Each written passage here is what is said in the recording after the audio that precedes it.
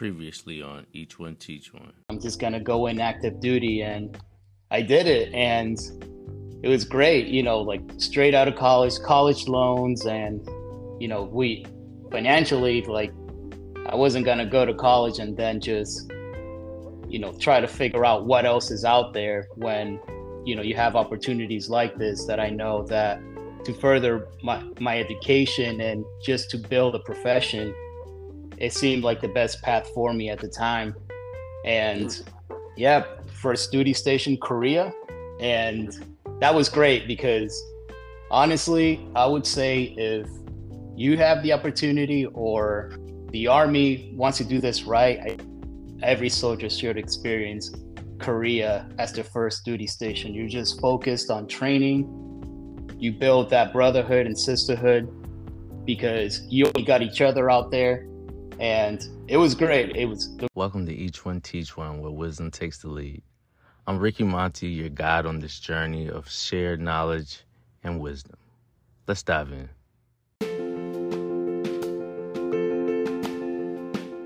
All these patch ceremonies in Korea, which was pretty cool. I got free rides in Chinooks to go to Humphreys to fly out for rehearsal and for the ceremonies.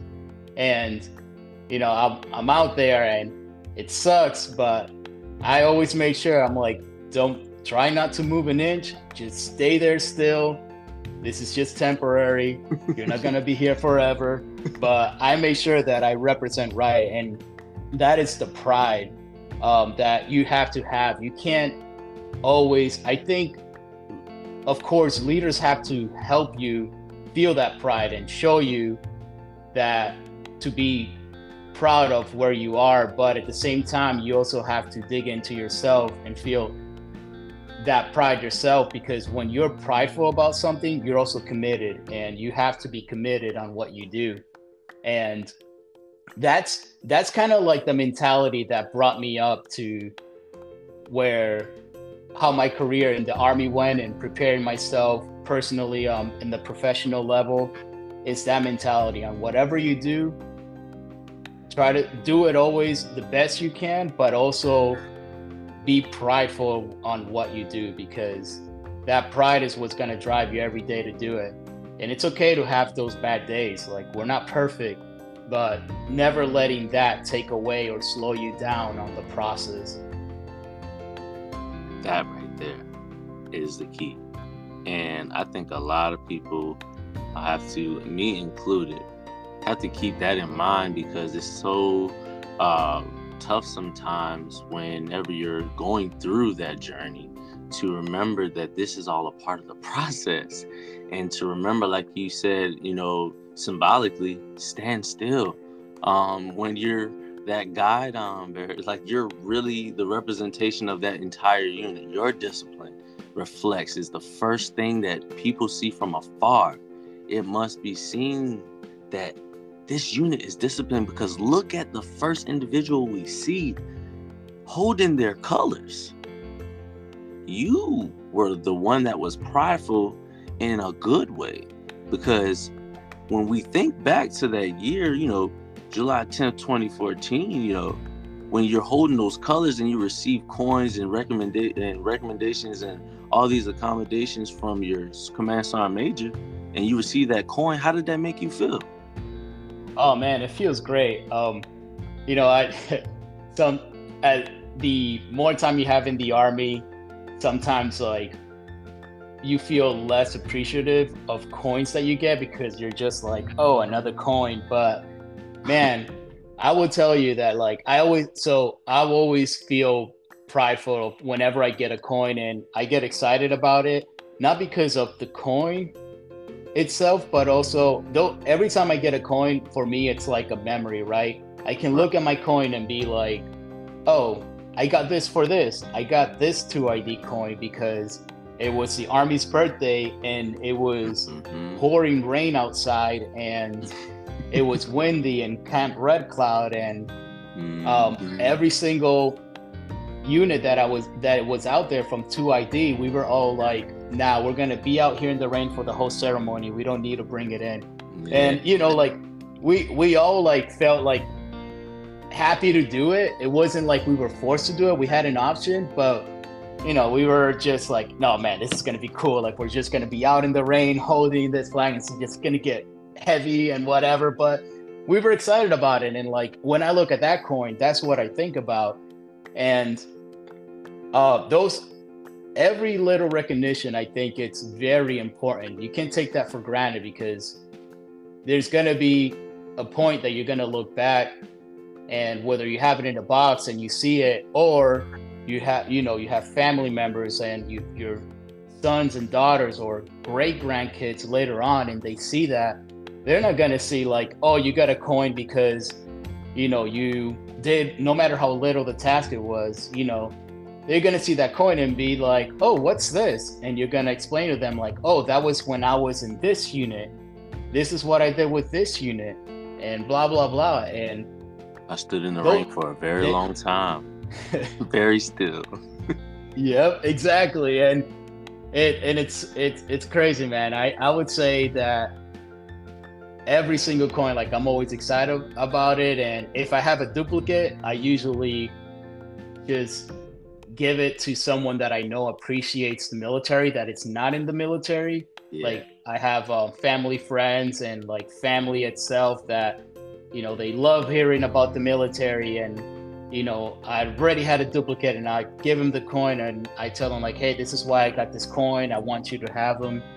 I want you to have this one. And it brings joy, because at the end of the day, we're doing this for them. We're doing this right. For our country. And giving just that little piece back, one, it feels great, and two, they really truly appreciate it. And like, that happiness that brings and that joy that brings to them, for me, like, it's enough, no matter how I got that coin. But for me, it's just a special moment. So that's how I feel about those recognitions, especially when it comes to coins. Absolutely. And I mean, I've had my fair share of coins given, and I think it was like tradition for me too, because I remember a lot of these, command sergeant major that was in charge of the unit, or the, first sergeant, whatever, the key leader in my immediate life at that time had their collection, and it would tell a story, of where they were, like you said. And I was like, man, that right there is what I want to be a part of. And Korea was my first duty station too, in 2010, and coins were such a big thing. It was like a challenge coin too. Like, if someone coin outranked your coin, if it had a presidential coin, it was just like, man, it was like a sign that you were actually going and getting after it. And I don't know what happened to the coin, or the value of it, kind of how it dwindled away, but I wish that would come back, so that a lot of the soldiers that are now coming up, they get a chance to be a part of something, and to be able to pass it on to family members and kids as well. Because my son probably has like most of my coins, because he likes to just take them and just collect. I don't know. I just let him do his thing. I'm like, wait, I know I had more coins than this. Wait. That is amazing. Do you have a favorite coin? I would say, so that 2ID coin that I talked about, it's one of my favorite coins. And then my other favorite coin was from now retired Command Sergeant Major James Platt. Yeah. So a little backstory on that one. Whenever I first got to the unit, back in 2020, they were having the Best Warrior competition for the brigade. And, I was brand new and I didn't think about it. And then we had another sergeant major at the time, and he's like, hey, you should do this. Like, you're new. And I was like, sure, I'll do it, because one, like, I just got there and I didn't want my first impression to be like, no. And kind of whatever, it gives me something to do too. Because this is like, still, we just kind of like got out of like the whole COVID stage, but we were still in it. So there wasn't much going on. And so it gave me like time to do something, to keep myself busy. And anyways, Sergeant Major Platt comes in, and I get to meet him, and he's like 2 weeks in, and he pulls me to the office. He's like, "Hey, I heard you're doing um the best warrior competition. Like, how are you feeling? Like, be honest." And I told him, I was like, of course, I enjoy doing competitions, and I just got here, so I'm trying to kind of like figure out how everything works. And he was like, "Man, I think this will be a great opportunity. But then again, you just got here. It's midst of COVID. You have a wife. Like, what? We can discuss this. There's always someone else that can go. But I think it will be a great experience." And when he said that, I'm like, "Man, this this man is not even worried about sending somebody to a competition. Right. He is worried about making sure that I'm taking care of myself and my family first." And at that point, I was like, you know what? Like, somebody like this, there's no way that I'm gonna get out of this competition. I'm gonna do it. And I told him, like, "Hey, I'm ready for it. This is what I'm gonna do to train for it." It's like, "All right, whatever you need, whatever time you need, you have it." And as it got closer, he meant that. we were 100%. He does. And like probably like a week out before the competition, he's like, "Hey, it's R&V." He is like always happy. Always. And and he's like, "Hey, so how are you feeling?" And I was like, "I'm feeling pretty good, Sergeant Major. Just a couple of things I need to brush up on."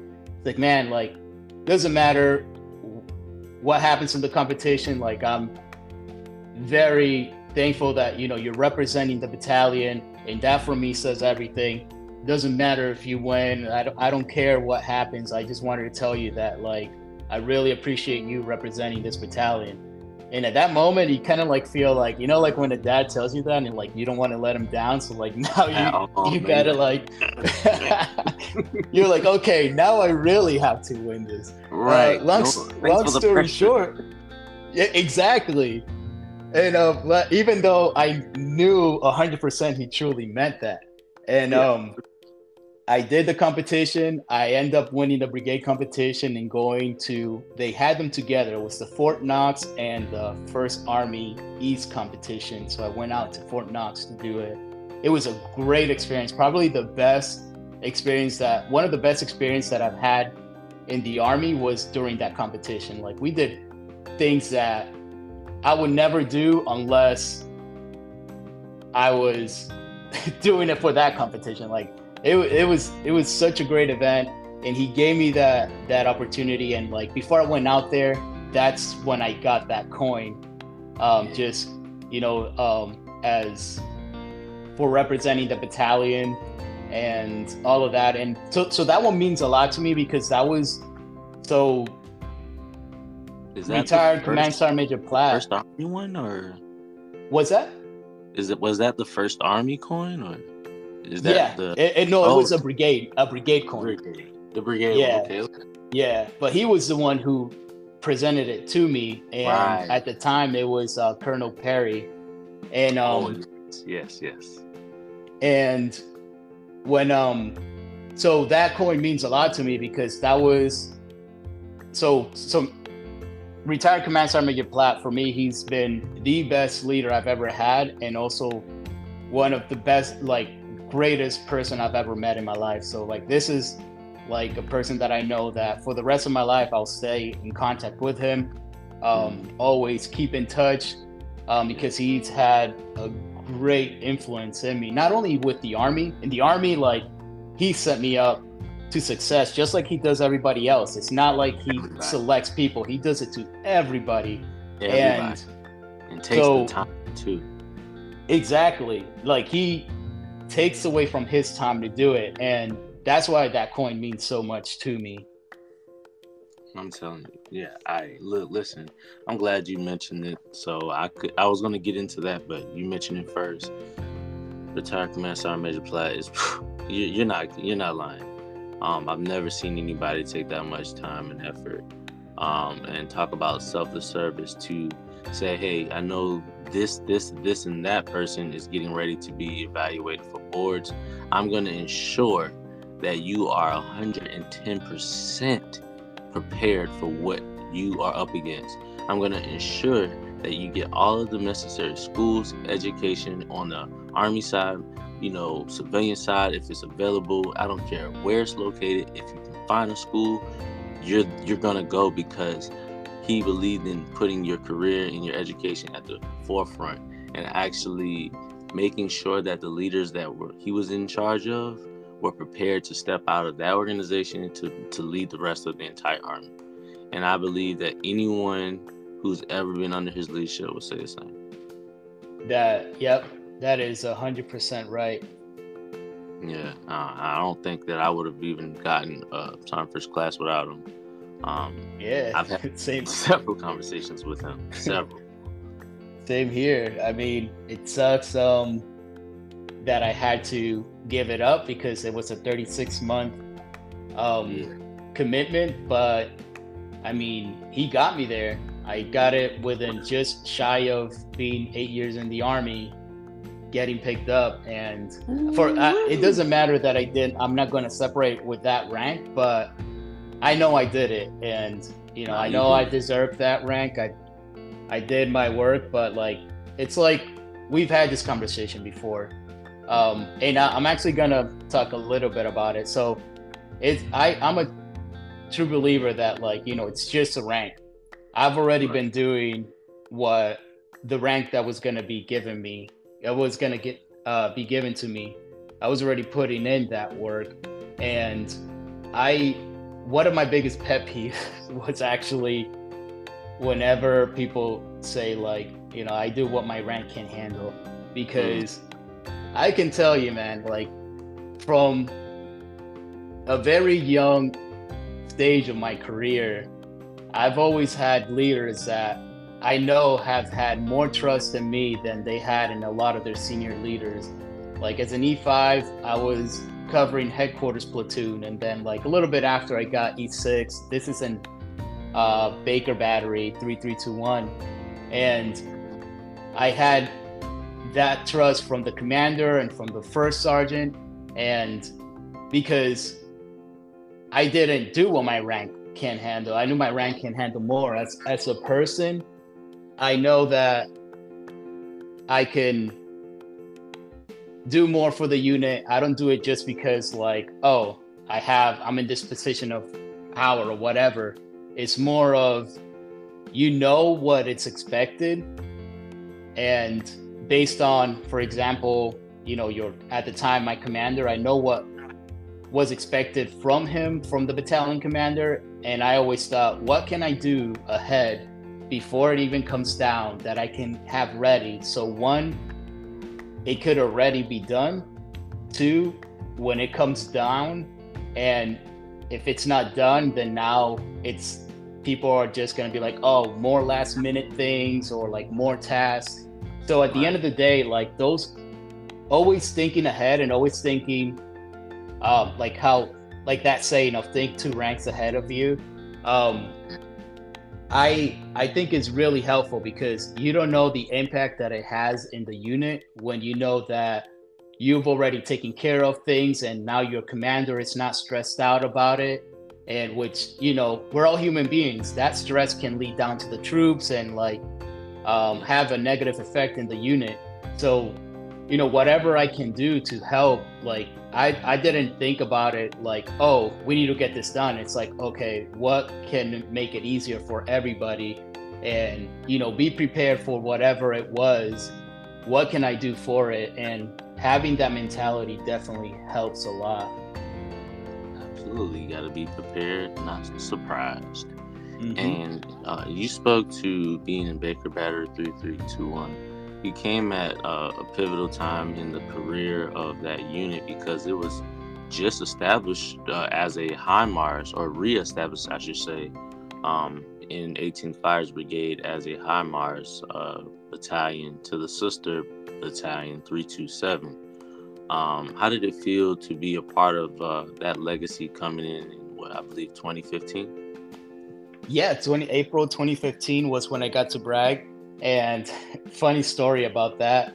Um, so when I first came in, I had that same Korea mentality of, you're gonna show up to S1 and you're gonna have that uniform nice and pressed and it's gonna look good and you're gonna be disciplined and give the best impression. And I get in there and the S1 NCOIC is there and she's like, hey, what can I do for you? What is it, Vincente? It's like, Roger, Sergeant. And then she points me to another NCO to do my paperwork for in processing. And as I'm there, I guess she talked to the sergeant major and was like, hey, we got this new soldier. I think he will be a great command driver for you. And I was like, man, I was in Korea doing command driver and now I'm going to get here and do it again. Like, this is not what I signed up for. But So like I what mentioned then was, before, because oh, like it's- is that a part of your job or is like no, I mean, like, I was a 13 papa, so like I did get my FTC experience in Korea, but I was also a command driver, and when you first come in and you think about command driver, you're like, man, like, I'm not doing the job that I'm doing. But I can tell you, like, for those young soldiers coming in, if you get command driver, like, it's almost like a new community that you're going to know, because you're going to know everybody at your battalion headquarters and you get to know all the leaders. You're going to have more leaders that are going to be there for mentoring you, and you get to pick their brains when you're at the battalion. And it's almost like, I don't want to call it networking, but you kind of like build yourself. Like, people in the battalion are going to know who you are, and if you're doing the right thing, they're going to know who you are and have that trust in you that if something comes up, they're like, hey, I think they can feel comfortable reaching up to you and be like, hey, you mind helping me with this? Because sometimes, like, yeah, like, you think about it and you're like, man, like, I don't like doing extra stuff because people just come to you. But my mentality is that I like making people feel comfortable enough that they can come up to me, because the moment that people are not coming up to me, that's the moment that I should worry. That's the problem. Yeah. And that's when so I was command driver for probably like 3 months. A new sergeant major came in. I was his command driver probably like for 2 weeks. And he's like, you know what? Like, you shouldn't be a command driver. And I just got specialist at the time too. Maybe like 2 months prior, he's like, the way that you are, like, you will be a great leader. So he's like, you're not going to be my driver anymore. You're going to go to Baker Battery and you're going to be laterally promoted to a corporal, and you're going to be in the Bach FTC. I was like, oh, cool, but nervous at the same time. It's like, I'm going back to oh man, going back to FTC and as a leader. So now I'm like, well, this is how I get back, is as a leader. So I know the expectations are going to be high. Now I need to learn, a new battery and all of that. But it was great, man. Like, most of my young career was at Baker Battery until like my last year and a half that I moved up to battalion again. And yeah, that was my experience of going into Baker Battery, and I did my deployments with them. And I stayed there until 2018. Then after that, I went to battalion until I came to Fort Dix, New Jersey. Yeah, because I think I went over to 327 and hopped on that other deployment. But I remember, looking at it from an outside point of view, I remember seeing you when you got there, and I was like, that dude was just a specialist, I want to say. Like, wait a minute, like, dude, okay, he's high speed, let me just keep my eyes on. I was like, he's always squared away, his uniform's always sharp, and he's not even in my battery, but whenever I was on staff duty, I just was always remembering seeing you go back and forth, or whenever you were moving through, because if you know 321, you could kind of cut through the back door and then go through. Yeah. Some people would always cut through, you know what I mean? But Yeah. that door was supposed to be shut, but we always hit that little sidewalk, because especially Able Battery, we were basically connected to it. So, oh man, I just remember seeing you, and I was like, you know what? He's going places. And you were just winning boards, and I remember seeing you in your uniform. You know, me, I always walk back and forth, kind of, you know, on the spot. Hey, man, you squared away, man. Keep doing what you're doing. I see you move, you know, and I always made it a point, you know, when I would just kind of be in passing, when I saw you, to remind you of the greatness that I saw in you at that stage, because Fort Bragg, North Carolina is not an easy place to survive in. It's probably one of the most high-paced bases you can be in, other than, yeah, I guess you could say Fort Campbell or Fort Drum. I mean, Yeah. you're gonna run every day of that week, you know. So, Yeah. and it's human. So if you can stay motivated at 4 or 5 in the morning and run, and knowing that you're gonna run 4 to 5 miles in the morning, it definitely sets aside a lot of individuals. It cuts a lot of people who don't really want to be there, and puts them on the wayside. But another thing that I saw, that you kind of flew over because you're so humble, actually had air assault at a very young stage in your career, which is a key indicator of someone who has a keen sense of awareness and attention to detail, because you absolutely have to know what you're doing in order to pass those 3 phases of air assault school. Could you talk a little bit about the experiences in air assault school and in Korea? Yeah, that was actually a really cool experience, mostly because like I was a PFC. So at the time, now Sergeant Major Taylor, he was my first sergeant at the time in Korea. I've been in Korea probably like for 2 months at this point, or 3, and they've mentioned that air assault was gonna happen in September, and you have to go through this air assault course, PT every morning to see if you were going, because there was only 4 slots for the battalion. So in order for you to get the slots, you had to do that PT every day, and once you were done with the PT, then brigade was going to run the actual air assault obstacle course and the 12-mile run. And based on that, then if you did all the obstacle course and passed it, then you moved on to the rug. And then on the rug, whoever were the top 5, or the top 4, the top 5, how many slots we had, it was 4 or 5, then would go along and get the air assault slot. And for all the civilians, for all the civilians, what is a ruck? So ruck march, it's more of, so imagine carrying at least 35 pounds on your back, and for that one was a 12-mile, and you have to do it in under 3 hours. But now you're competing for a slot to go into this course, so you can't come close to that 3 hours. You got to be well under to at least in the 220s to like try to get in. So Yep. you could kind of like do the math of like what your average pace is with this weight, and have also gear on. But it was a fun experience, and I got the slot to go to it, and my first sergeant, he was air assault. He pulls me into the office, and he's like, "Hey, PFC Vincente, I love being air assault, and now that you got this slot, if you don't get air assault and you waste that slot, don't even think about coming back to my battery." Which I didn't know at the time, like if he was like joking or not, but of course, like he was very supportive of it and like make sure that I was ready and all of that good stuff. Yeah. But you know, I'm a PFC, and I've only been in Korea for like 3 months, and before that, I didn't know anything about the military. I'm the first one in my family, other than my cousin at the time, who was in the National Guard, who were in the military. So I'm like, oh man, okay, come back. I gotta pass this.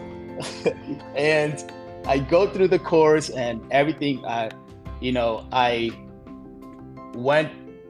We're doing day 0, getting smoked, and then like you're doing the obstacle course. But then between each obstacle course, you get smoked before going to the next one, and it's Korea, so some of them have a little hill. Oh man! And so anyways, what was that? So you're doing like physical exercises, like up downs. You're doing like flutter kicks. You're doing like all types of craziness in between the actual main objective.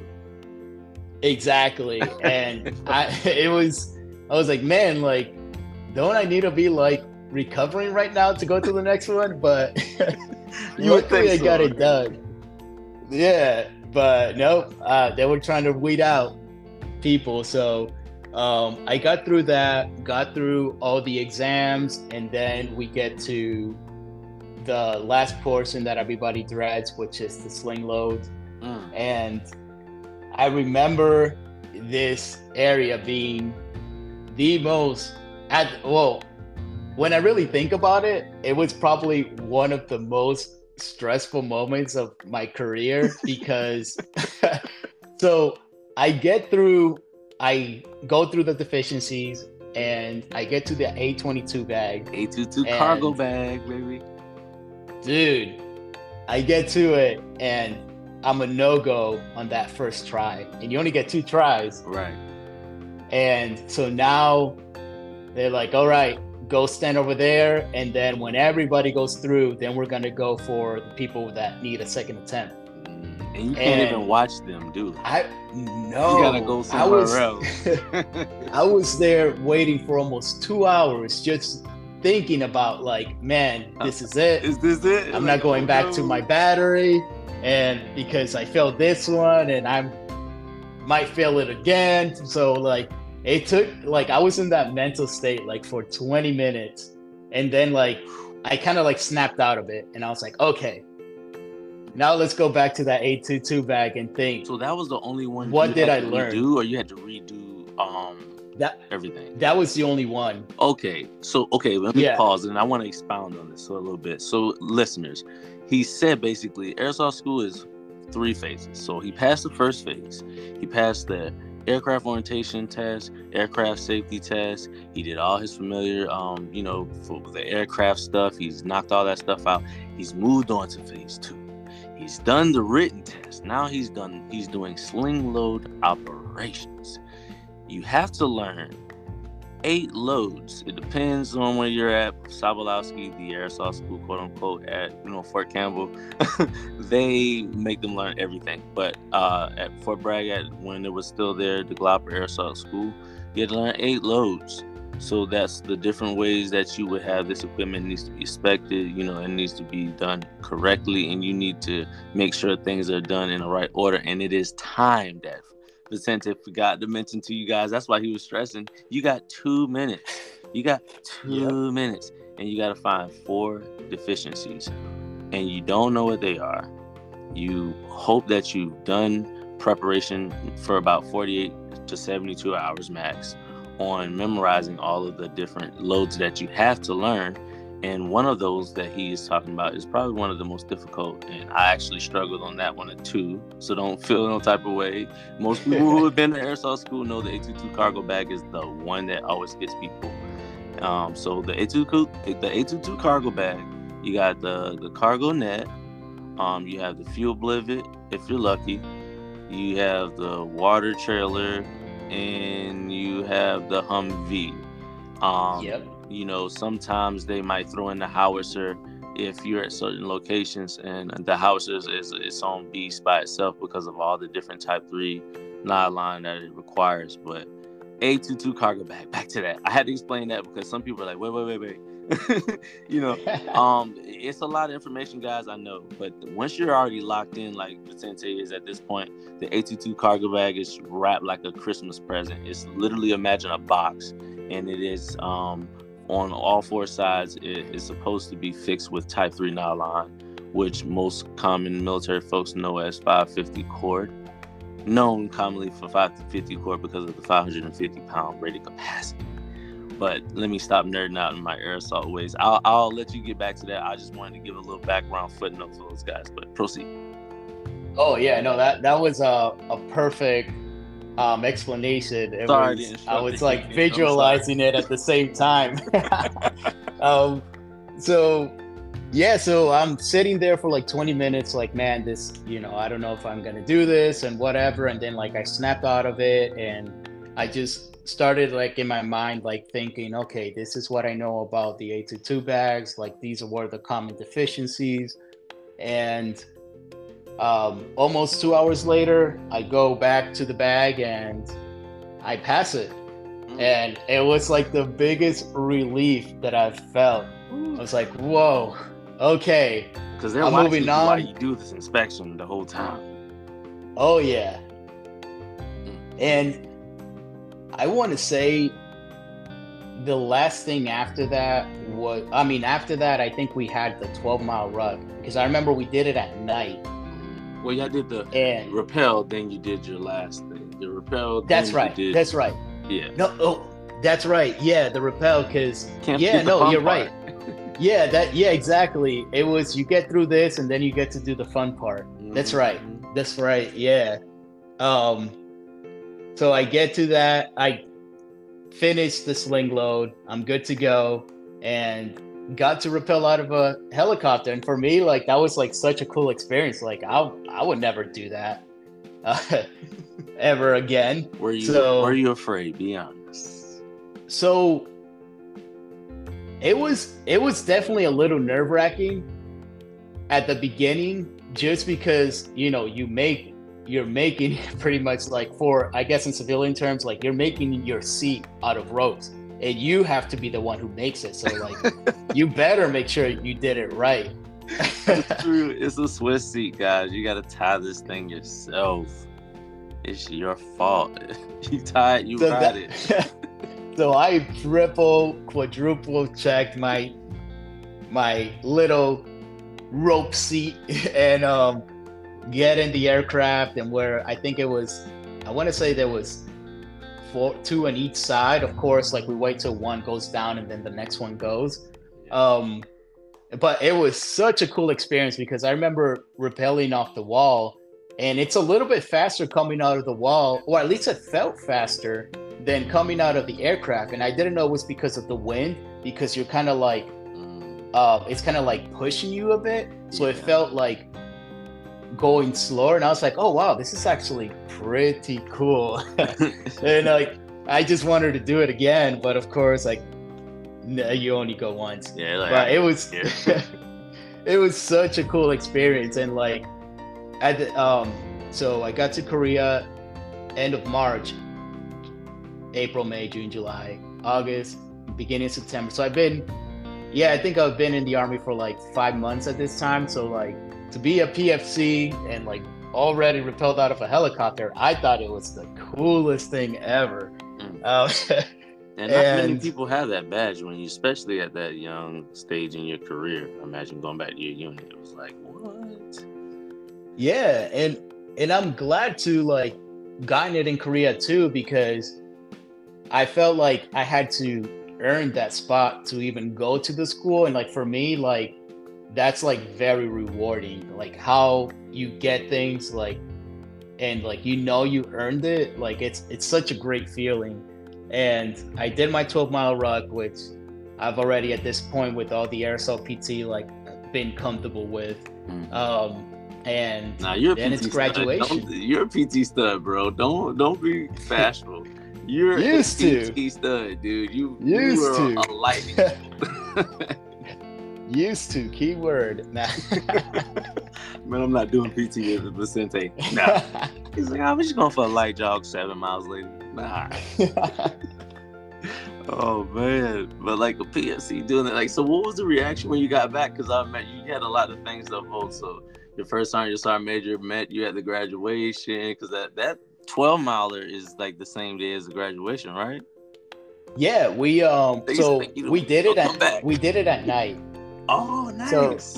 So we did it at night, which it was pretty cool. And then we were able to like pretty much shower. And the next day, I think it was like at 0900, you had the 2ID command team come down for graduation. Okay, nice. And or come up. And then you had like whoever you wanted to pin you. So like I had my first sergeant pin me, since he, with the whole "you better get airsoft." I was like, well, I guess no better person to pin me than him. But he was super proud of it. Like I know, like he was joking about it, of course, but it was such a cool experience. Like it was also at that point in my career that I'm like, oh, okay, like this is the school that I was with. Like there was senior NCOs in there in that school, and like I did it too. So it kind of like gave me like that perspective of like, okay, I can pretty much do anything in the Army. Like I don't have to worry about being a PFC or a specialist or whatever. Like as long as you can do it and you put your time into it, like you can do whatever school you want in the Army. You just have to prove that you can do it. You can't just be like, I want to go to this school, and you haven't done anything to prep for it. Right. But if you prep for it, I'm a true believer that rank would not matter if you already prep for it and you're ready for it. Absolutely, man. You said some powerful words there, because I didn't even realize it at that stage, because I was a specialist when I went to airsoft school. But you're absolutely correct. Rank really kind of went out the window. And I imagine, like in day 0, we were stripped ACUs at the time. So you didn't know, so you kind of like, hey, what's up, man? Like, what's up, bro? Like you just kind of just toughing it out. Like you're saying, you're getting smoked, you're getting exhausted.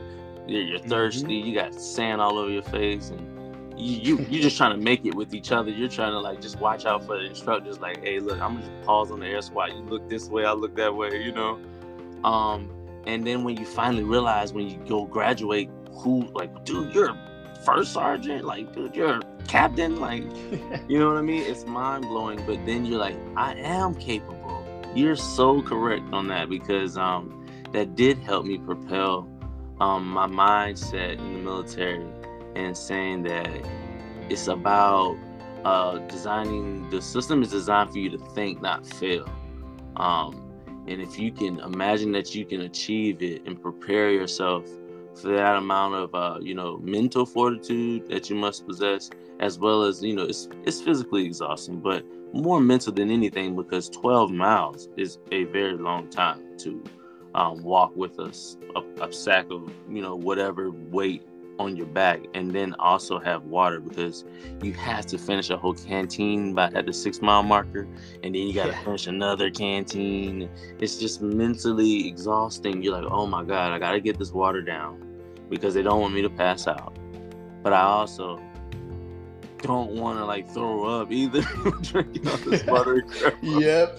Because like for me, I was at Fort Hood. It was really dry, and they had the 1 mile marker identified by blue chem lights. So I was kind of like walking it down. I would run a mile, walk a mile, run a mile, walk a mile. And I'm like 22, so I mean, I got my Nike boots on. I'm cruising, you know what I mean? I am cruising, bro. And I want to say the turnaround item was the airsoft wings, which is so motivating. So I stomached down that canteen as I like saw the little station set up. I was like, go, like hurry up, just start running and sprinting to it. Got to the 6 mile marker. He handed me my chem light, or handed me the airsoft wings. I showed my chem light over it. I was like, man, these are my wings. Like all I gotta do is 6 more miles, 6 more. Fill up my canteen. I hurried up, because time is it's not stopped, you know what I mean? So I'm like, man, I gotta hurry up. And I book it, man. I just like strapped that thing on, took a big gulp of water, and I just took off into the dark, because I think we stopped off at 03, and 3-hour march, so it puts you at 06.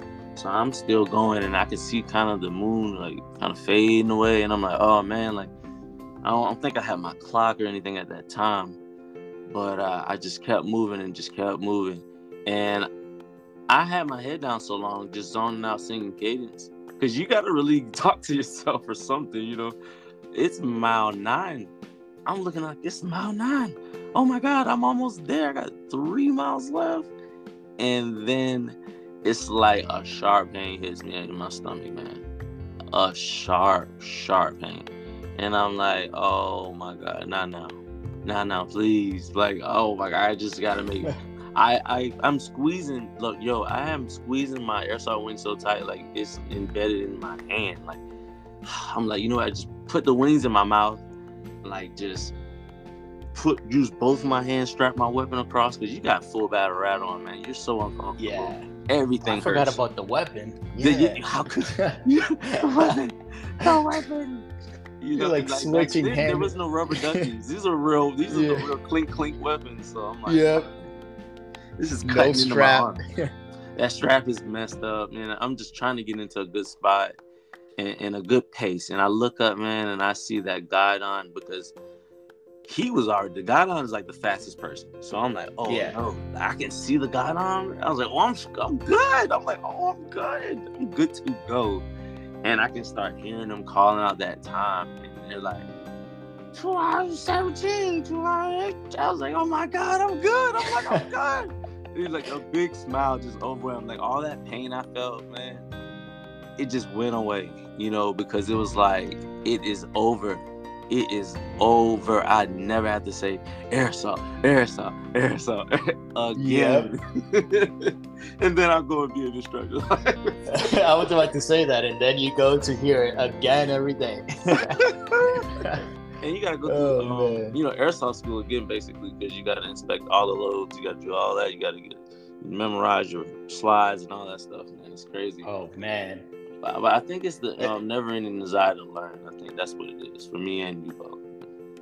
I think so. Yeah, we have very, very, very similar mentality, which I think that's kind of how we met in Fort Bragg, like just outside in the parking lot, just talking. We've seen each other, but like I remember I was probably had like 5 more months before I left. It's a little bit before the whole COVID happened. We had a conversation. I was like, man, I can't believe like I haven't talked to him before like this long and had like a conversation. And then you end up deploying, and you're in deployment together with my sister-in-law, Sarah. And then you come back straight to Fort Dix, where I'm at. Yeah. Like, well, I had a conversation with you, and you were like, yeah, I'm on OCT. And I'm like, man, that's amazing. I was like, oh, I'm so happy to hear that. And I was like, man, like, I just hope, you know, I'll see you soon. You know, I'll see you. Just all I said, I was like, I'll see you soon. I just kind of popped up. So you mentioned earlier the Nike boots, and it just kind of like reminded me a little hidden fact about me. I have never bought boots in the Army. What? I've gotten issued from basic training, and then I broke into them and broke them in, and I was like, oh, these are perfect ruck boots. And then I get a new pair through supply, like during the RFI process, I think it was. Yeah. And so I got 2 boots. And then when I was in deployment, I got a couple of more pair of boots which it was already the new boots with the new standard. Yeah. And I was like, whoa, I have boots and these are broken in, perfect for ruck. And I honestly like always thought that they were comfortable. So like, I don't know what it feels like to like be in like, you know, a Nike or like any. Yeah. I can't believe you're doing all that good running. And imagine how fast you would have been if you put some Nike on. Like, oh, you put some Rockies on, you probably would have been taking off and you would have been breaking records. You would have been all Army. I had no idea, you know, and I've always been one of those like leaders. I kind of scan, like, I guess your uniform was just squared away. Like, I could look at the boots. I was like, well, you know, those boots are still clean. I mean, I never even thought to even look. Yeah. Wow. And it wasn't like, oh, these are my Army issue boots. Like, it had nothing to do with that. It was just some, like basic training, like the little motorpool boots. I was like, oh man. It was just kind of like, you know what, like, I honestly don't feel like these are uncomfortable. I did get soles for them though. That I did do. I did not like just kept them with anything. Like I I always, try to take care of my feet just because running and all of that, and like, but it still catches up to you. It still Eventually. got messed up anyways. I mean, you can do it so much. Yep. But yeah, that was a little fact that I just remember about when you mentioned Nike boots. And I only have less than 2 months in the Army, so I don't think I'll be getting a pair. I mean, and you've done plenty with what you've had. And Exactly. It speaks volumes to, you noticing what you can do with and without. And that kind of speaks to, you financially. And what do you think has been kind of the key factor in you kind of establishing yourself financially, helping yourself along your journey? Well, the main thing was always the TSP. Like, it always had to have a minimum of like that 10%. And I'm glad I did.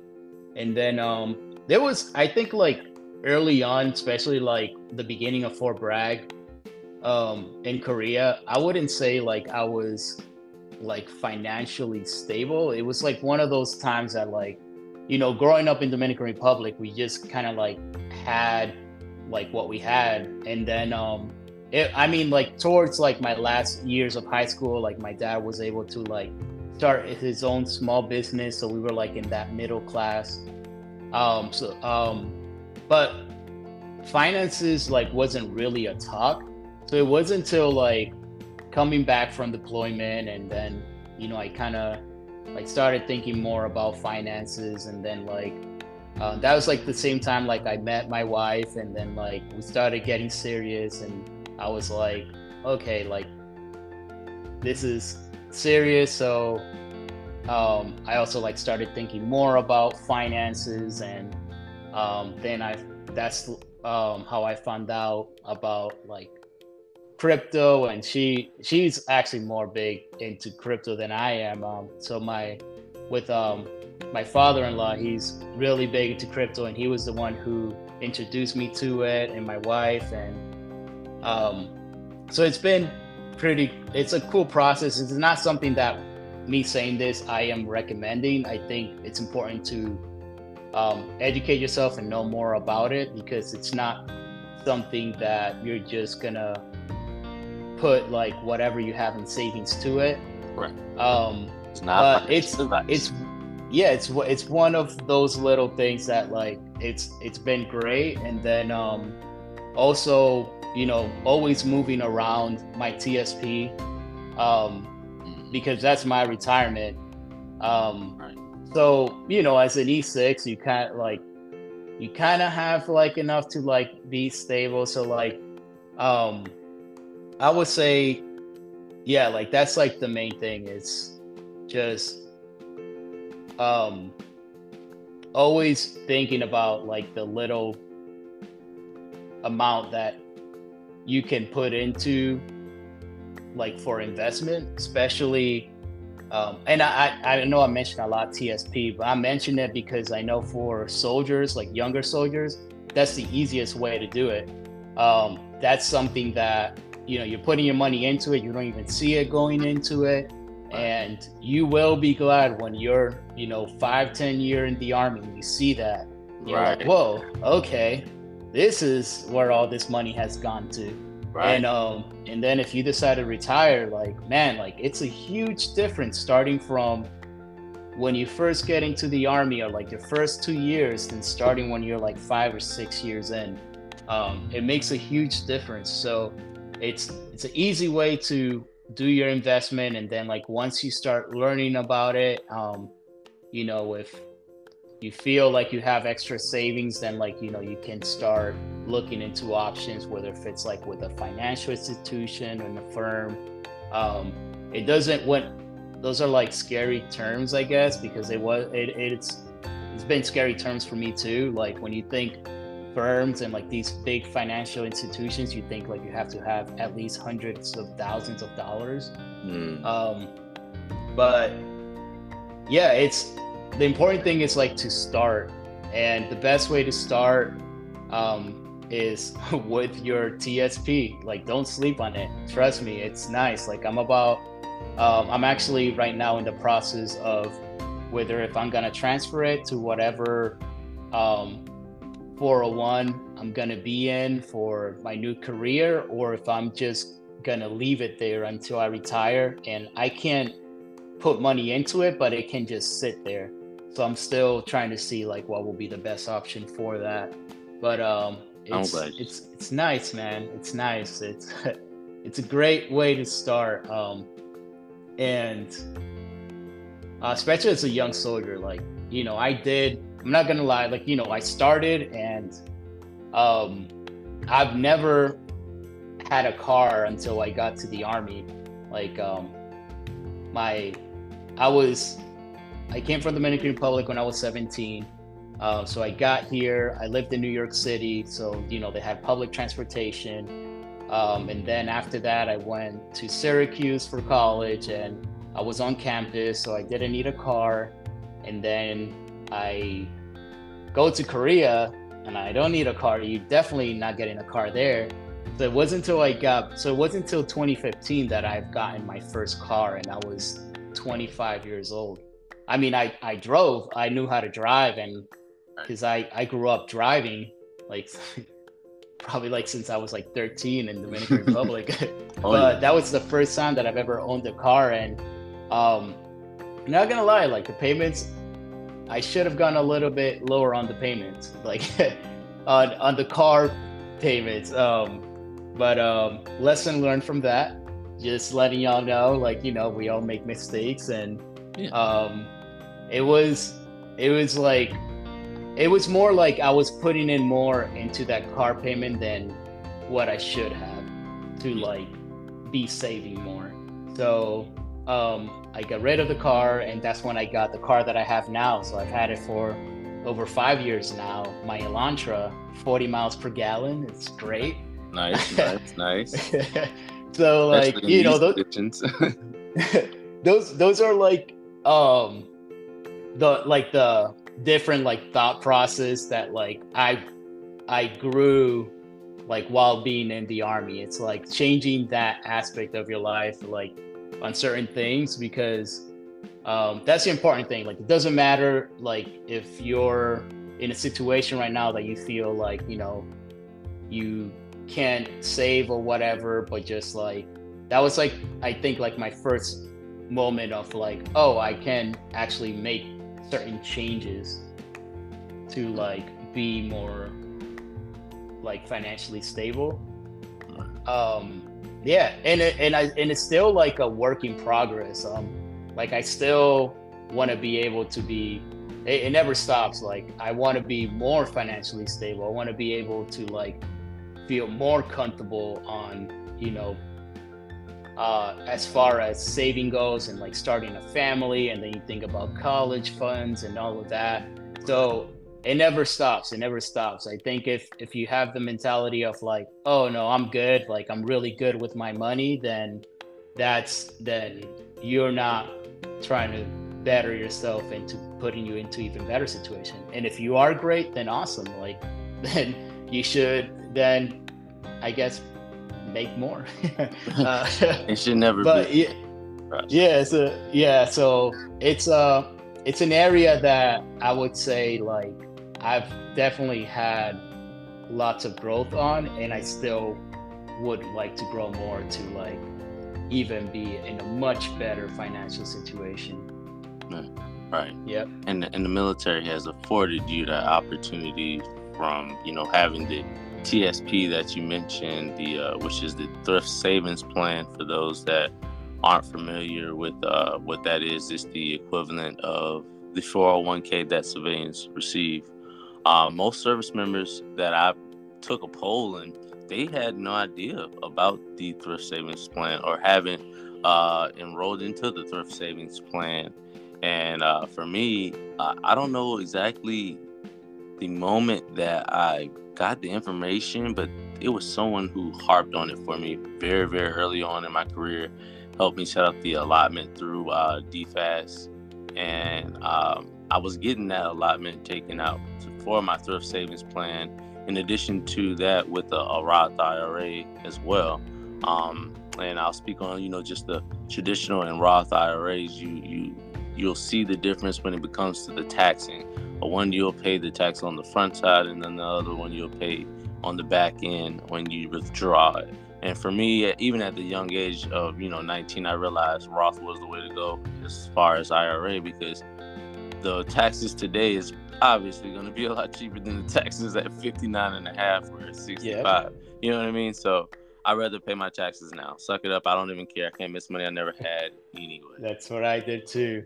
And like you said something earlier, it's so much information you were putting out. I just want to I was making mental notes, but you said you identified a lot of key things along the way about financial stability, about what you wanted to plan for the future. It's about creating generational wealth.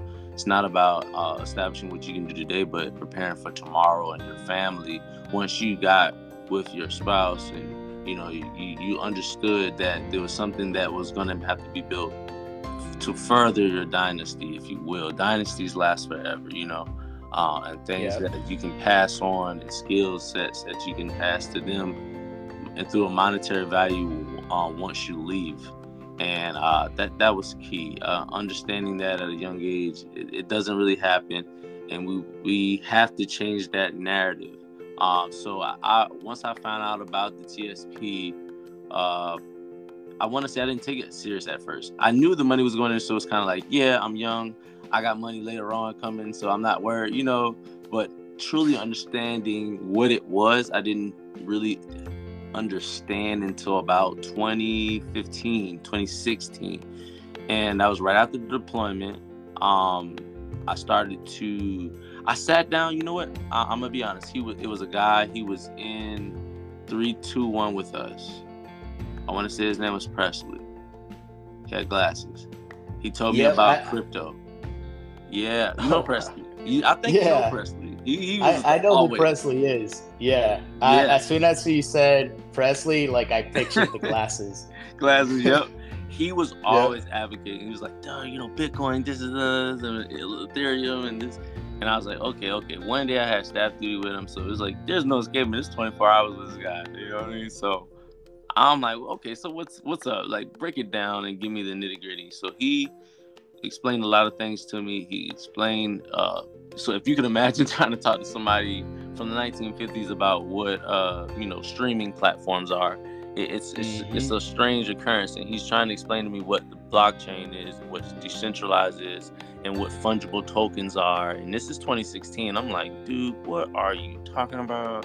He's showing me currencies that this thing's going up and this is this. And I want to put things in perspective. When he showed me Ethereum was $150. Litecoin was $70 or $45. Bitcoin was maybe $1,500 to $3,000, no more than that. And he was explaining it to me. He's like, this is the future. He's like, there's a cap amount of supply as far as Bitcoin goes. It's only 21 million.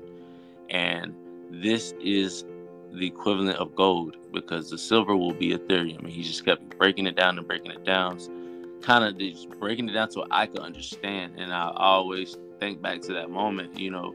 He's not here to know this now, because he's kind of just popped smoke. I don't know what happened, but all I want to say is that the 2016 Bitcoin went to 20 grand, and I don't know, he might have got out of the army or whatever. I don't know, but he left me with a lot of good information that I was able to expound on and understand what that is exactly in the blockchain, and what Ethereum has, and how it has smart contracts now, and how they're building onto the actual blockchain, and how that's going to actually move so many things forward. And it's already doing leaps and bounds. And I've dipped and dabbed into the metaverse and understanding what metadata is. But I know you, as one who understands the IT world and understands, financial, how does Bitcoin or the blockchain and the decentralizing or DeFi in all of the world of meta, how do we wrap our head around that in layman's terms for the average person who is trying to get a start and is intimidated by things that they fear of the unknown? What would you suggest them to do to get established in that? The main thing is, honestly, just start by research, and don't look at why is the blockchain good, or the good things about Ethereum or the good thing about crypto or like what's bad about crypto. Yeah, you can read that later, but first you want to understand what it is.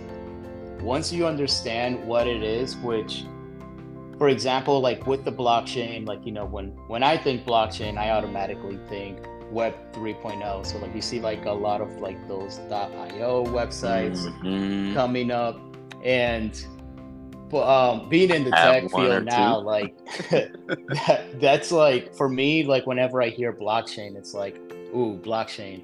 I just get excited about it because it's, I guess I need to share, I'll share a link with y'all that I saw something that would explain it in, I guess, the lamest terms into understanding it more. But the main thing, because I don't want to misguide as far as like information, but the main thing that I can mention about like the blockchain, it's kind of like when the internet first started, people, it didn't go straight into being a website. It was internet before the website. So like when you think about it, you know, back in the day, people weren't thinking about like, this is going to change the world. They were like, what is this thing? Like, whatever, like it can do this, but it's going to be a select few people that can actually use this internet thing. And then it becomes something that everybody has within the palm of their hands. And like, you use it, you might not understand how the internet works or like how your website is made. Like that's what you have us nerd software engineers for. And but but you know how to use it. And I think that's why learning about it at like such a young stage now for the blockchain will put you ahead of the curve on whenever it becomes that thing, whenever, you know, you remember seeing the first website, or like when you remember having your first computer and using the internet. And we're still in the early stage, so I would say I'm not saying go ahead and, you know, invest. I'm saying learn about it, because it's exciting. It's the way that it's moving, like the future is moving towards that way, but it's important to understand it. And I think slowly there's material that have been that can simplify it to better understand it. But you know, that's when the will of knowledge comes in, putting in that time. You know, I know like I've spent, whenever I guess, I don't know if fixate is the word, but like whenever I get on something, I would last hours on it, like whether if it's YouTube videos or internet. And like even like buying things, like I would spend hours and hours of research, and not just like in a day, like this is like within like course of months, and sometimes like even a year of like, okay, now I know all of this. And it could be something as simple as like, you know, my wife and I, we love the outdoors and we love camping. It could be something as simple as like buying a new piece of camping gear. Like I go into the depths of like, see what is out there. I'm not looking for what is the best. I'm looking like based on, you know, our setup, like what's gonna make our life easier. And then I do my research and I learn, and like then now I have all this knowledge that when we're out like meeting people out in camping, I'm like, oh yeah, you know, this and this and this, and I'm like almost like a little YouTuber explaining them all the knowledge that I got. So that's the main thing, like just, you know, whenever, if you want to learn more about it, like do the research, get that information, learn about it, and then from there, like you can come with your own conclusions, or if you need more guidance, like, you know, feel free to reach out to me, and I can put out some resources to better learn what the blockchain is, understanding a little bit more of crypto, because when it comes to crypto, this is not something that, you're not going to, and I think I mentioned it earlier, you're not going to take your savings and put it in crypto. This is where the, you have a little extra money, or like you're going to eat out, and instead of eating out, you save that $10 or whatever, or like, you get extra pay and you have like an extra couple of $100 or whatever it is. Something that because it happens with the market too, right? The market goes down and you might lose money, and it's the same thing. It's like, you want to make sure that if you do lose it, that wasn't your savings. That's something that you had, and based on what, like in our experience, like we started like back in 2017, like we're still definitely over, especially like my wife is like the bigger investor in it, to be honest. Nice. But like, we're married, so like I focus more on like the investment with the with the public investments, and she does more crypto. And it's not like she's putting like thousands of dollars at a time. It's more like same thing, like she has extra money, she puts it in, and if I have extra money, like I make sure I put it in like whatever retirement investment it is. And so even with going down as much as it did, like we're still up more than, and this is just the number up top of my head that it's like lower, like it's still up more than 100%. Like it's still more than 3 times to 6 times of what we had, even like with going down. Of course, like lately it hasn't been that way, but it's not something that you count on that you're going to put in, there's a rise and you're going to take it out. It's something that you invest, put it in there, you're not counting on that money, and you just don't touch it. You just leave it there, and just forget about it. And years to come, like there's some big growth in it, and you'll be glad you did it, that you didn't miss out. But then again, like, do your information, try to understand it more. And it's a little bit less scarier, I would say, than investing like in a firm. Like I mentioned earlier, like it's a scary term. Like you think you need a lot of money, and I think that's why like crypto, it's made it easier. It's made it easier for a lot of people to invest on, because you can just easily download one of the apps, right? And invest, make sure that it's a secure one, and put in $10, and don't invest on those little coins. Like especially when you're starting, like you don't understand it, you want to know like which one are the stable ones, like like your Ethereum and also Bitcoin. Like you're never going to go wrong with those, because you don't understand it yet. And there are some coins out there that it's the ones that put like the bad names on crypto, and it's like playing, you probably have a better chance on winning the lottery than gaining something from it. So if you're going to start, again, get some information and like look which one are those stable coins, and start slowly, and forget that you have it there, and hopefully one day you see it and you're like, oh man, okay, cool, I have another retirement. Look, and you're giving out a lot of great gems.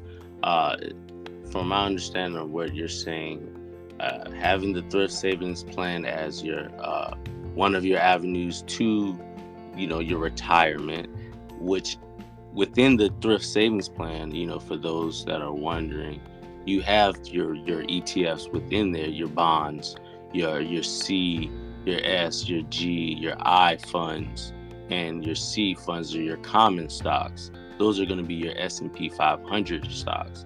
You got your S, or your small stocks. Those are going to be like your the ones that are still traded on your platform apps that you utilize. and your international apps are your international bonds are gonna be your overseas things like your Mercedes, your Louis Vuitton. You have all that access within your TSP, and ultimately, whenever you automatically set it to default, it puts all the money that's being put in there into the G fund, which is your government. It's the safest fund. It's the least amount of aggressiveness that is out there for you to put your money in. You're gonna accrue, small gains. It has like a 3% or something like that. But right now for me, I'm getting about 11%, and that's because I did the same thing that V said, that to pay attention, log into your TSP. You can do it right on your phone now. You can do it on your phone, tsp.gov, and create your password, guys, and figure out, look at what the C is doing, what's happening in the government right now with the FOMC meetings, with the Fed. We're at our last quarter. This is the best time that the S&P 500, no financial advice, of course, but the S&P 500 is going to raise more in the final quarter within November. Just when things are going to start moving up in the up direction. All your rate hikes are going to stop going up right now because of the heightened things that are moving around in the economy. So you just have to pay attention, do your own due diligence and research, and figure out, if I already have money going into this thrift savings plan, how do I leverage this 6% that the government is going to match me and put this 10 to 15 grand that's already been accumulating for the last 10 to 15 years? How do I leverage that to add another 10 to 12% each year to date on the money to beat the market essentially and get a better rate or return on my money than my USA, or I don't mean to put any other bank out there, but any bank that would give you on your percentage, or anybody that you're going to pay to go and manage your money for you, because now you're leveraging the money that's there. It's working for you. It's accruing interest over time. And now you'll see yourself setting yourself up for financial greatness like V is doing. And then he's doubling down, having a recurring, money coming in with his military paycheck. And also saying, hey, now that I have stocks and bonds, or ETFs and things set aside with Roth IRAs, but now I'm going to sit here and leverage, additional added funds that I'm not going to, miscellaneous money, essentially things that I don't really need. I can put this now into crypto and say, this is a blockchain of, this is going to move in this direction as far as the future. Having understanding that the blockchain is something that can be built upon a Web 3.0, meaning that right now we're in the 2.0. And, for me, I kind of utilize MetaMask as one of those platforms for me. And they're not paying me to say this or anything like that, but I find their, their verification system very, very secure. Certain things may slip through here or there because of wallet addresses. But all that being said, it is, one of those places where you see the name popping up. You see Meta constantly notifying that this is moving forward. So what are some of the platforms that you utilize on the go, as far as, you saying you do just strictly stocks and your wife does crypto? What are some key things that help you on the platform side? So on the platform side, as far as like my side, like it's more like just the bank. Nice. And then as far as like crypto, I've used I only use Coinbase. Not sponsored by them, but that's what I use. Nice. I got them too. Yeah. They are okay. So they're going to do something, or are they good right now? What's that? Is Coinbase good right now? Or are they under fire? Because there's a lot of discrepancies going back and forth whether. I honestly, I'll get back to you on that. I'm not sure. Like with this whole transition, like haven't even had time to like. Yeah, I don't blame you. But I'll definitely get back to you about that. I just heard of this now. I didn't know that. Yeah, it was just, news back and forth. And I know today Bitcoin kind of surged this morning, like 9:30. They went back up to like 30K. off of, some fake news. I guess they had some news saying that BlackRock was going to do some type of ETF or something and establish something with Bitcoin, but that wasn't it. So it shot all the way up and went from like 27.5 or like 28 or something. It's all the way up to 30K, and then it kind of shot right back down to it found a new level of support. So that's interesting. But I just thought that I would mention that. I thought that I was like, wow, I'm recording this, and now I'm finding out this information about Bitcoin. Things are moving forward. But do you find it helpful for you? I know for me, but I tend to look at the trend and patterns and look at RSIs to see where these stocks are trading when it comes to trading actual stocks. Long-term investing is something that you're sound in. Do you utilize the dividend reinvesting program, or do you utilize just some stocks that you just favored over time? I would say like I'm not like I usually like play it safe, like when it comes, especially like when it comes to like the common stocks. Just because I wouldn't say like you're like a guru on this. For me, it's more of what money I can let's say I'm gonna go back to the TSP. Like in the TSP, I would look like at the pattern at least like once a month. I always like see like what do I have what in what.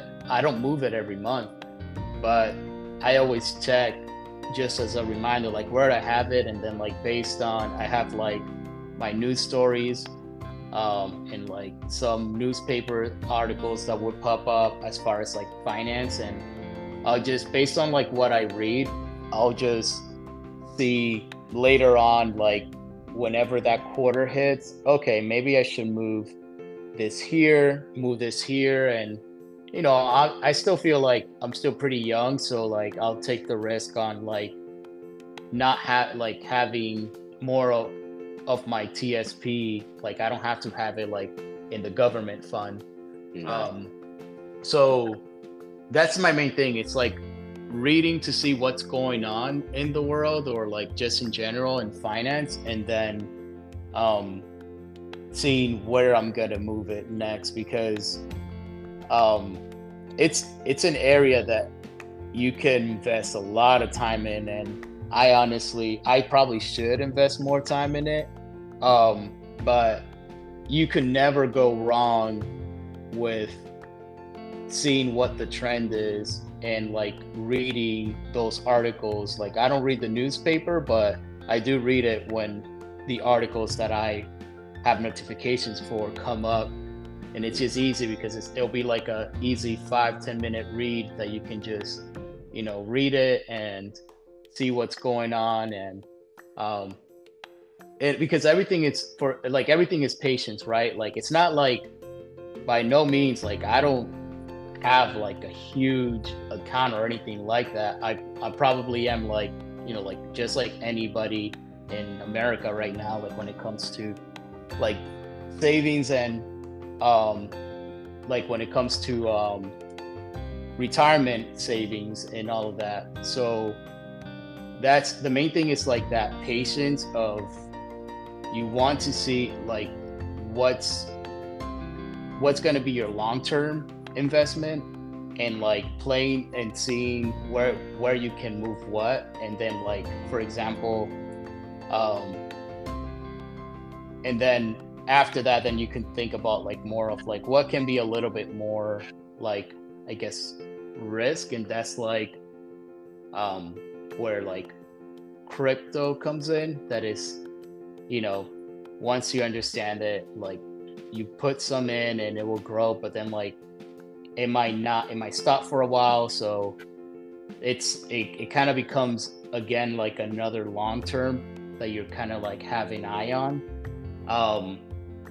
But yeah, like by no means, like I would say that none of this process is going to be like you're going to be a millionaire in the next 3 years. It's more like when you retire, whatever, which I still have at least another 30 years, like based on my new career, like I know I'm gonna be set for like an easy retirement. I don't have to work more, and that's the main thing. It's that patience, right? Like you're gonna see it. Even if you see it every year, you might be like, oh man, is this really gonna grow? But when I look back 5 years for the like just the TSP, like I'm like, whoa, okay, like this is actually growing. And compound. I could only imagine like investing in my long term for another 30 years. What is that gonna look like? And then like, new career and, more opportunity for savings. And yeah, that's an area that like my wife and I right now, like we're truly like focused on, like in this new chapter in our lives, like with starting new careers, because we're gonna start having children. Like we didn't have children while we were in the military, so like we're planning on that now. So now it's like the time that it's gonna get like more aggressive as far as like college funds and all of those stuff. So that's for me, like that's like my best advice. Like the little that I know about it is patience is one of the biggest thing, and make sure that you start like now. Absolutely.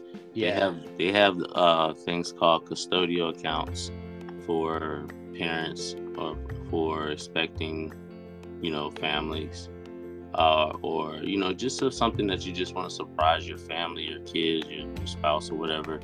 You can establish a custodial account for your kids, so it grows as they grow. So it's now 1 year old, it's now 5 years old, it's 16. So whenever they become the college level age, they now have a stipend that they have going into their account. You know what I mean? Or they could just have a debit card to that account. You could set it up on multiple different ways, but I definitely say custodial accounts for your kids, your future kids, is something to look into, because you always want to look forward. And I think we tend to forget that a lot of the times because of the hustle and bustle of life and the things that we wrap ourselves up with. But one day we're not going to be here, and we shouldn't leave our kids with debt. We should leave them with a legacy filled with, less words of monetary things, but also with the wisdom here that we're imparting tonight. But it's imperative for us to be equally yoked on that aspect, because we have to move forward. And I believe it starts with this type of podcast, and the show is called Each One Teach One. And I brought you on the show here today so that you may impart one of these teaching lessons. What is something key along your lifelong journey that you learned here that you would like to leave with the listeners here? And I feel like that should be an easy one and a tough one at the same time. I mean, my biggest, I would say the biggest lesson that I learned, and I think I mentioned it a lot also, is one, everything is always with patience and planning. Has been like my two biggest key points like throughout my life. Patience, planning, because whenever I want to do something, it doesn't matter what it is, like whether if it's like the Army career or like now starting my software engineering career, it takes planning, and like that planning means committing that time to whatever that goal is. In this case, getting that education, but also learning the practical industries, and not just college. And patience, because it doesn't happen overnight. I've been pretty much doing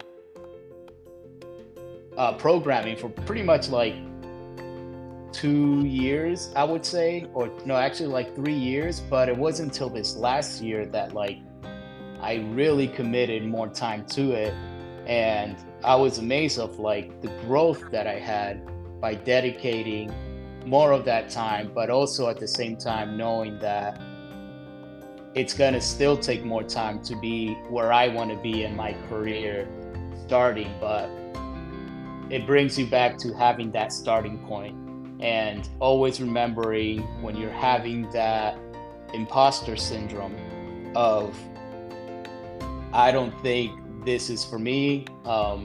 I'm not as good as everybody who's doing it right now, because it happened so many times when I was like going through like doing projects, applications, and even now like with the fellowship that I'm in, like it happens, but I know how to, when those moments comes, I know how to get out of it. I know that if I look at myself where I was even a week ago in my fellowship versus now, like it's been a huge growth. Like it's been such a great experience, and it's always that.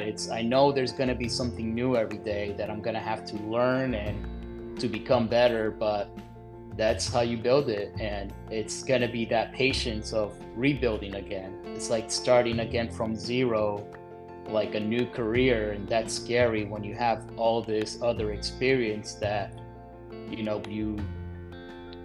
you earned throughout the military career.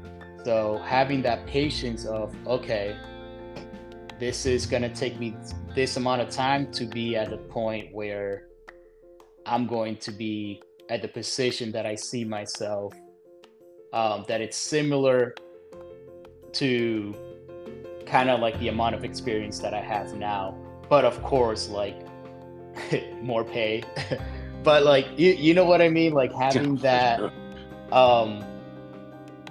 having that patience that you're not going to be that sergeant major or that captain or that colonel. You're just going to be back starting again from zero, and you have to come with that awareness that it's going to take time, because if you don't, then it's going to be very tough, and it's already tough transitioning out.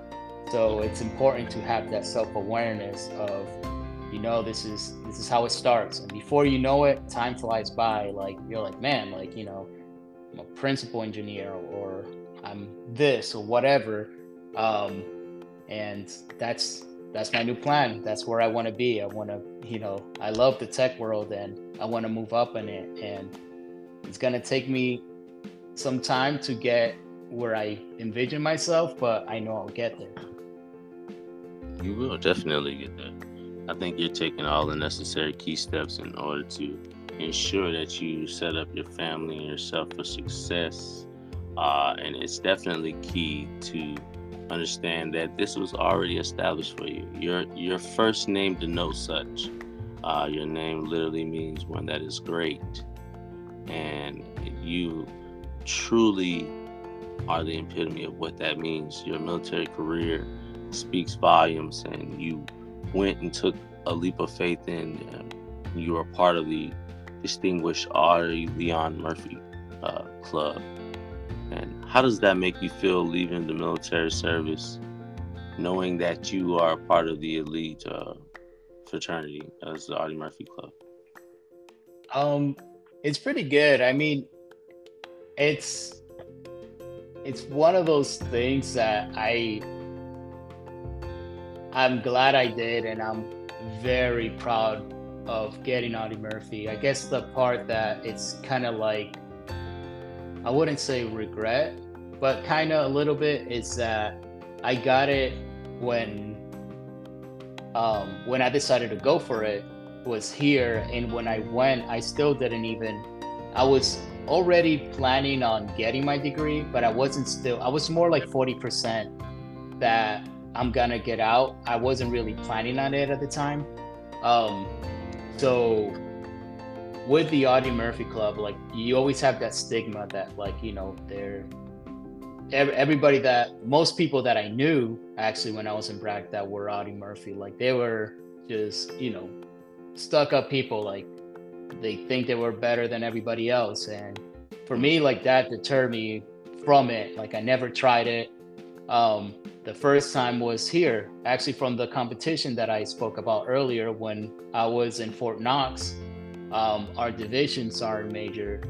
Um, he, everybody that was part of the Division East there, he's like, well, y'all already went through 2 boards or 3, so y'all better be ready for the Audie Murphy board.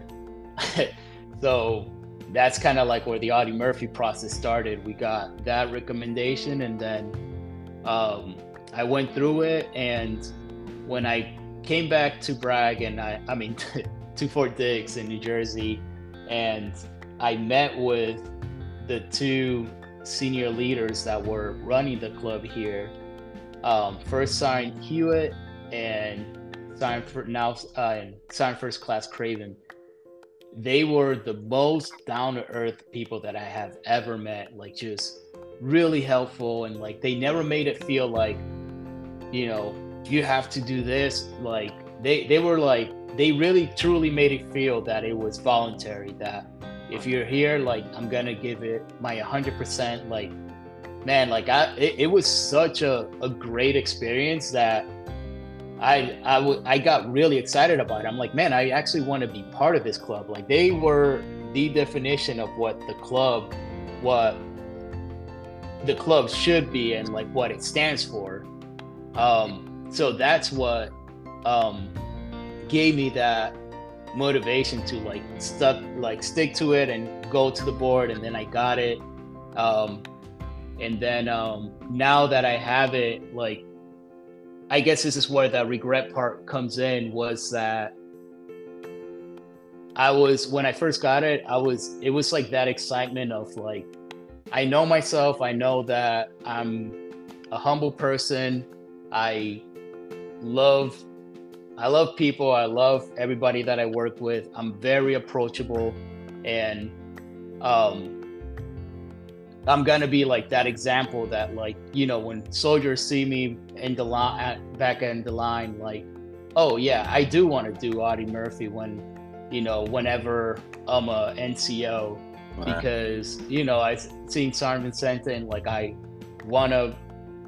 He's like super chill. It's not like what I've always heard about Audie Murphy. Like, I wanted to be part of, like, give that, not the part of like, it's just a board, and like once you get it, like, you think that you're above everybody else. And because it's not, like, it's such a great club. Like, it's, especially like with the volunteer work, like I truly enjoyed that. And I know you're very familiar with volunteer work, because we did something together. You just did it because you wanted to. Like, you were one of the, if not like the one person that I knew that like volunteered the most. So that I really enjoyed that process. And like, you know, you get to meet all these, you know, fellow veterans, like, and they're telling you the stories while you're loading up the food boxes and the pickup, and awesome. It's such like an awesome experience. And so I really enjoy that, and I'm definitely gonna miss that, but it's something that I know that I can take as far as volunteer goes. Like, I want to be a big advocate for veterans in tech, especially, like, just in general. Like, if it's transition, I want to give my experience, and I also want to focus on, you know, veterans and soldiers that want to have a career in tech. Like, what does it look like? I can't guarantee you a job, but I can tell you what I did, and, you know, what to better put you in a better position that I was when I was first planning to start this new career. So I'm really excited about that. That is something that I kind of already started. Like, I just mostly like just people reaching out. Like, whenever people reach out to me in LinkedIn, and they'll see, of course, like US Army and software engineer, and I've already had a couple of people reach out, and like, man, it's like such an excitement. Like, automatically, like, you know, I introduce myself, and I'm like, all right, like, there's a lot of information, let's set up a Zoom meeting and let's do it. And like, it brings me like that joy of like, man, like, I had a lot of people help me through like the transition, and like now I can like give it back, and like it's like such an awesome feeling. Um, so I'm really excited to like put myself more out, even more for that, for transitioning soldiers and veterans that want to get into tech. Yes, man. I look forward to seeing it. You're definitely leading from the front, and it shows. You're a trailblazer in all that you do, and you really inspired me without you even knowing to even go be a part of the SAMC, because I saw what you represented. You and Sergeant First Class Turner, my homeboy, were the only two members of the SAMC that really made me lean into it and really dedicated all that I had, because like you said, we went to the American Legion together, and donated and picked up supplies and things like that in Pensacola.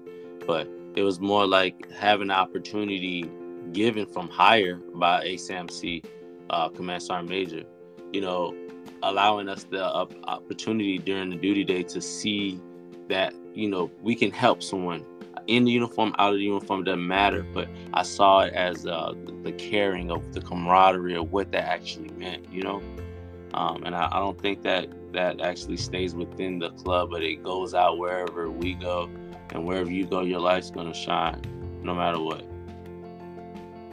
Thank you, brother. That truly means a lot, and I know I've told you before, like I'm really excited on what this podcast represent, and I'm actually looking forward to even being more in it. And if you know of anybody that want to know more about a certain topic, especially like in tech, like, or transitioning, like, sure, let me know, and I can get as much information as I can. And like with my experience, like I would love to just give as much of knowledge and experience through this great platform. Yes, man, greatly appreciated. I'll definitely make a poll on each of the segments of this episode and make sure that we figure out exactly what people want to hear from you, information-wise, whether it be tech, whether it be financial. No, of course he's not a financial advisor, but things that he's learned that helps him, stay focused on his financial goal. We'll definitely be plugging that in, and on TikTok, on Each One Teach One podcast clips. You can link that in with the TikTok, and I'll definitely have it on my Instagram, on my story, because it's important for us to get this information out for those veterans transitioning in that veteran evaluation system process, or the IDES process. It's imperative, guys. Please stay focused. Don't be so concerned about the messenger. Listen to the message. This is good information here, and I'm truly thankful for you giving me the time you have, because your time is so valuable. I appreciate you giving me some of your time tonight so that we can get this information captured. I appreciate it. Of course, man. Thank you for letting me share this experience. I'm just excited to just see where this podcast goes, just sharing all this knowledge. And I'm sure there's going to be at least one episode for somebody out, for each one of you. So yes, it's exciting. I'm proud of you, man. Thank you. It's amazing. Thank you, because I truly, you've watched several of the things that I had to overcome, and I like to think that I did it with a smile on my face. Oh yeah. Plenty of days of extra duty and stuff, and cutting lots of grass, and I never complained. I knew what I had at stake, and I think you highlighted best tonight, and it's about being self-aware and staying focused on your journey and your goals that you set out for yourself. Yep. And again, V, I appreciate you coming on the show.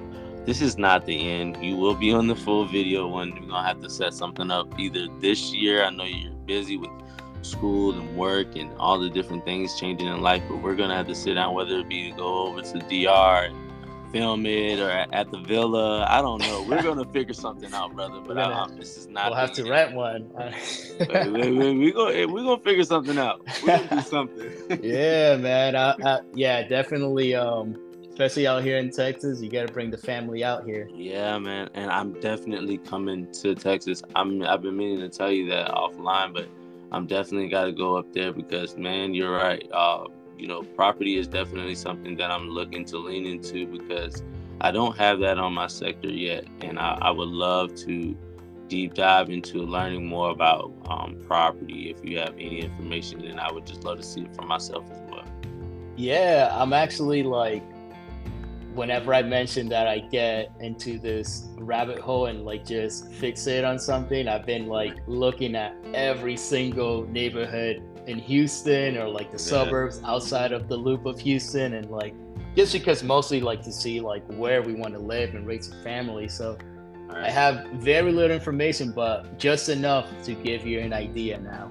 Well, that's enough, because all it takes is just a spark, and then I can kind of run from there, man. Yeah. I know a lot of great gentlemen in the Houston area, so that's why I'm saying it's long overdue. I have so many people to see anyway, and it's just a plus for us to kind of just get together and sit down and get close to sitting down like we used to back in the day, man. I know, right? Brigantine, and we had the Philly days, man, sitting on the rooftop. Oh man, it's amazing. We will definitely link soon enough. We have so much to catch up on, and again, I'm truly proud of you as well. It's always a pleasant surprise to have you come around and bring more knowledge in my life, because it's always gonna spark me to do better and motivate me for real. Thanks, brother, and much love to your family. Appreciate it, bro. Same, and likewise to you. And to all our listeners out there, we appreciate everything you do. Remember, if you like the podcast, don't forget to like it, follow the podcast so you can get updates on all the different parts that are coming with Maximo Vincente segments. Stay motivated, stay encouraged, and as always, stay inspired. Peace.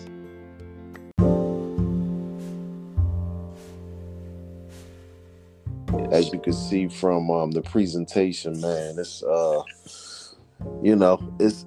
we proud to offer up something to our fellow service members and comrades, and also extending to you got first responders, firefighters, police officers, man, anybody that's serving, man. We all the above, man.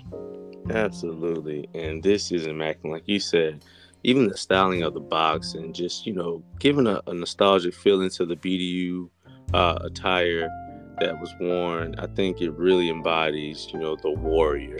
And even when you open it, it even has a nice note left in it, doesn't it? Oh yeah, that's Jeff paying homage to Lamar and I being two warriors that inspired him, man. Lamar is definitely somebody that's an influence to me, man. I mean, 11 Bravo, man. That cat did multiple deployments, man. He's actually a Philadelphia firefighter, man. Still serving. Jeff, successful businessman, giving back to the community, man. And yes. We just make a good team, but that is a good cigar, man. That 6x60, man. It's a nice size cigar, man, and that Indonesian, Honduran tobacco with a hint of Nicaraguan, man. It's quality, some flavors in there, man. Flavors. Absolutely. Feels like a nice little cocoa, like espresso, dark chocolate in there in the morning. Absolutely, man. It's just so good, full body. I love it. And I will also say, this is something that I really want to get behind. But how can some of those veterans who are abroad, because my listeners are in Guam, shouts out to Guam, my listeners in Guinea, I have guys all over the world. So is it a possibility they could probably get this shipped to them? Yeah, there's ways we can get this. Obviously some restrictions depending on what countries they are in, but we can make some do with most requests to have them shipped, man. So just get with us on a case by case, man, and we'll address it accordingly. All right. Is there a website you want to let some of the listeners know they could go to? Absolutely. You can go to PearsonJeffries.com. That's PearsonGeoffreys. PearsonJeffrey.com. And Warrior Class Cigars is on there along with some other selections from Jeff. We also have a code for all of your listeners. You'll put that in the description so that they can get them. We got some discounted things going on for the warriors out there that want to partake, man. So you got outstanding. Absolutely, we appreciate it. Check the description for the code, and enjoy yourself, man. And I appreciate everybody for their service, man. I appreciate you for your platform and bringing me on, man. This is really been good going down memory lane, man. Absolutely. And this is only the beginning. Like I told you before, we're going to keep this going. We're going to keep the knowledge growing and sit back and enjoy one of these nice Warrior Class cigars while we do it in the future, brother. How about that? Absolutely. Oh, yes. Oh, man. Until next time, brother. Hey, please, everybody, shouts out to PG. Shouts out to everybody who's doing amazing things, and to the rest of our brothers. Stay inspired. Salute.